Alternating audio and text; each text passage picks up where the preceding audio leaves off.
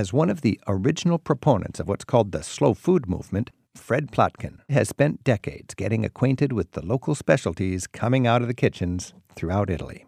His book, Italy for the Gourmet Traveler, is, for me, the definitive guide to Italian cuisine. Fred clues us harried Americans into the ways Italians turn dinner into a life-affirming hour, or two, or three. Fred, thanks for joining us. Thank you. When I go to Italy, time and time again, I'm just astounded by how the Italians know how to go out and make the whole evening kind of a beautifully organized experience and memory and event in itself, socially and culturally and with the wine and the food and everything. For you, what's the big picture structure of a good evening in good Italian style?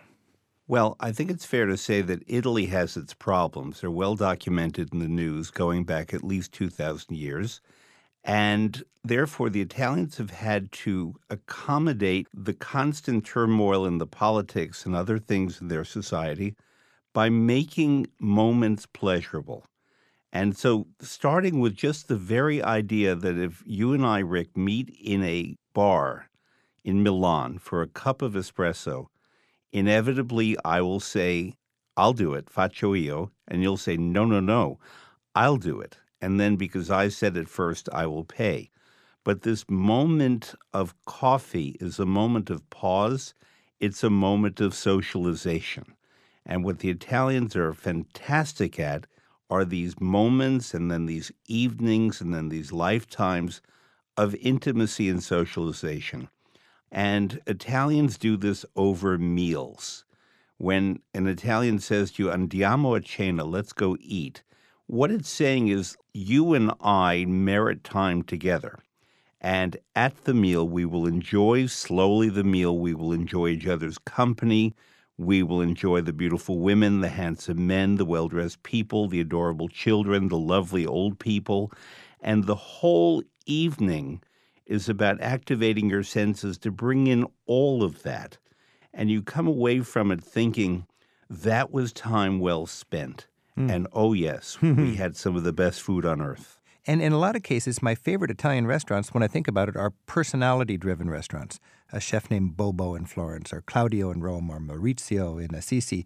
What is your take on the appropriateness of the proprietor to be there as part of the whole experience? Well, in Italy, whatever the profession of a person is, they inevitably take great pride in their work. This is something that we in other countries, including ours, I think, lose track of sometimes. That if you do something, it has to be the best that you can produce. It cannot be middle level. So if you're sewing a hem on a pair of trousers, it has to be the most perfect hem.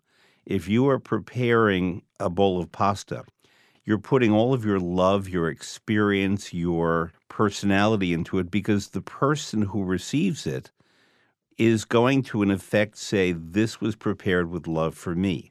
So when the proprietor or the chef comes out of the kitchen, it's not to check, in effect, is everything okay, but are we happy? And happy may be about the food, it may be about the evening. It's also a means of thanking the person who was dining for his or her custom, for being a customer there. Therefore, that's fine. In our celebrity culture here in the United States, we have so-called star chefs. And they are on TV one day. They're in one of their restaurants in New York, the next, the day after in Las Vegas, the day after in Hong Kong, the day after in Dubai. And it's as if they have to put in appearances to be recognized from television, but they're not hands-on in the kitchen. In Italy, there's almost no star chefiness. There's one guy, and I won't even mention him, and he's an embarrassment to most Italians. They don't look at him. The idea that you go back to a place because the person you love and respect is in the kitchen cooking for you is why you go to that restaurant. I'm Rick Steves. This is Travel with Rick Steves. We're talking with Fred Plotkin, and his book is Italy for the Gourmet Traveler. Our phone number is 877-333-7425. And Jeff is on the line in Brunswick, Georgia. Jeff, thanks for your call. I guess we were hoping to do our first trip to Italy next year. We'd like to splurge, and we want to know if it's possible to get a healthy 5-course dinner anywhere, and what would you suggest? Well, if you're splurging, I don't know how healthy it needs to be. which is to say that my cardiologist just did his first trip to Italy, and I planned it for him. And I said, I will only do this trip for you if you promise me that you'll have carbonara in Rome one night, which is eggs and ham and cream and all that. And he did, and he's fine. He survived, and he's much happier as a result of that. Do you have an idea when you're going? Early spring, Well, northern I would part of Italy. Oh, good. Then I would send you to Friuli Venezia Giulia, which is the northeast, because Friuli Venezia Giulia has all kinds of products that appear at that time of the year only. Lots of spring herbs, lots of wonderful vegetables, certain fishes that only come around then. The cuisine is very elegant, but without being snobby. In other words, just the natural understanding of what food can do and should do is at a very high level there, and they're great at pairing food and wine. And in Italy, there are two approaches. One is you could say, I have enough budget for one bottle of excellent wine, and I will have to select foods that pair with the wine. Or you can say, these are the dishes I would like, and I would like a different glass of wine with each dish because they all pair differently. What happens at the end of the meal is you're often offered something called a vino da meditazione. In other words, a meditation wine. It might be more concentrated in fragrance. It might have a stronger taste. It comes in a smaller portion, and you sip it and you meditate. In Italy, they do not hurl you out of a restaurant the way it happens in America to turn the table. If you're at the table, it's yours. And therefore, you can just meditate on the whole meal, on the experience. And then they might, if you wish, offer you a grappa, a stronger distillate made from grapes. I tend not to have it. I will have my meditation wine and then conclude with an espresso. Jeff, have that meditation wine. I think that's a great idea. Have a good time, Jeff. Thanks for your call. Thank you. Jane's on the line in Sheboygan, Michigan. Jane, thanks for your call. Hi. I was just in Italy earlier this month, and while I was in Florence, I did a evening cooking lesson. I loved it. It was just the best food I'd ever had and was so surprised at how light gnocchi could be. Now, I would like to go back to Italy and take another cooking lesson. My husband, I think, would rather skip it. What kind of criteria would I use in assessing a cooking school before I went there? I would encourage you first to think about the region you want to go to. I think a great place to go that is developing now and has many good cooking schools is Puglia. That's the heel of the Italian boot.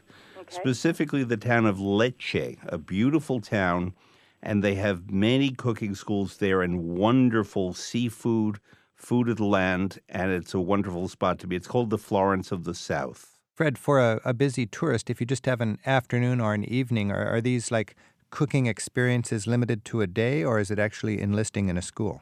Well, there are many different ways to do it. You can go for a 3-hour class in one place, and often they'll take you to the market before you'll shop and then cook what you've purchased. Or in Bologna and Rome and Torino and other places, there are week-long courses where people go every morning. They learn other things. They gather all the recipes. They learn how to shop. They learn how to cut food, which is so important, how to smell and identify when something is ripe and perfect. And then you tend to go out to a couple of restaurants in addition. So for the deeply gastronomic type who would go to Italy just for that, that would be the recommendation. But you can also go for 1 3-hour class. I've noticed that these are quite popular and quite practical for travelers, and there's a great demand for that. It's just the afternoon or the morning class. A lot of times they'll spend the afternoon shopping and cooking, and then they'll spend the evening eating it. It's not cheap. That's the problem. It's going to cost you quite a bit. Any thoughts on that? Well, there's another key question. Is it hands-on or do you watch? Because many places have teachers who stand there and cook in front of you and you watch the cooking. To me, value for money comes if you get to cut food yourself and saute it and learn how to do it. Otherwise, you're watching a show. So if a school charges a certain amount, but you know that it's hands-on, then I think it's worth it. All right. Thank you so much. I appreciate your time. Sure. Thank you, Jane. Bye.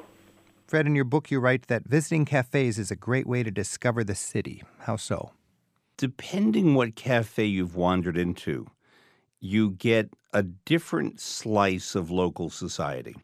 If, for example, you're in Milan In wealthy Milan, in the banking district, you'll see people who look like they're off the fashion runway, and they will stand, and you watch the body language of the bankers and how their shoulders are a bit stiff and how they sort of move around one another because they may be friendly, but they may also be business rivals. That's very different from being, say, in Bologna, where you see two lovely women walking arm in arm down the street and then looking at one another, pausing and say, let's have a coffee. And then they'll sit down and they'll continue their conversation, and men and women will watch them. They will occasionally look at other people. In Italy, people watching is not only not rude, it's practically required, because it is this interaction. It's not just about jealousy. It's about certain sexual subtext. It's about knowing, gee, that person looks good in that dark red. Maybe that dark red is something I should wear. Italians are tuned into sensuality, not just in the sexual concept, but in every way.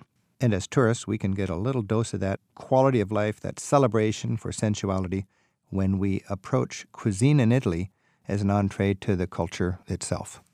Fred Plotkin, thanks so much for joining us. Thank you, Rick. Rick Steves has spent a third of his adult life in Europe researching and writing guidebooks. Rick Steves' Italy is America's top-selling Italian guidebook. At Rick Steves' online travel store, you'll also find guides for Rome, Venice, Florence, and Tuscany, and Rick's Italian phrasebook. To learn more about Rick's guidebooks for Italy and beyond, visit the travel store at ricksteves.com.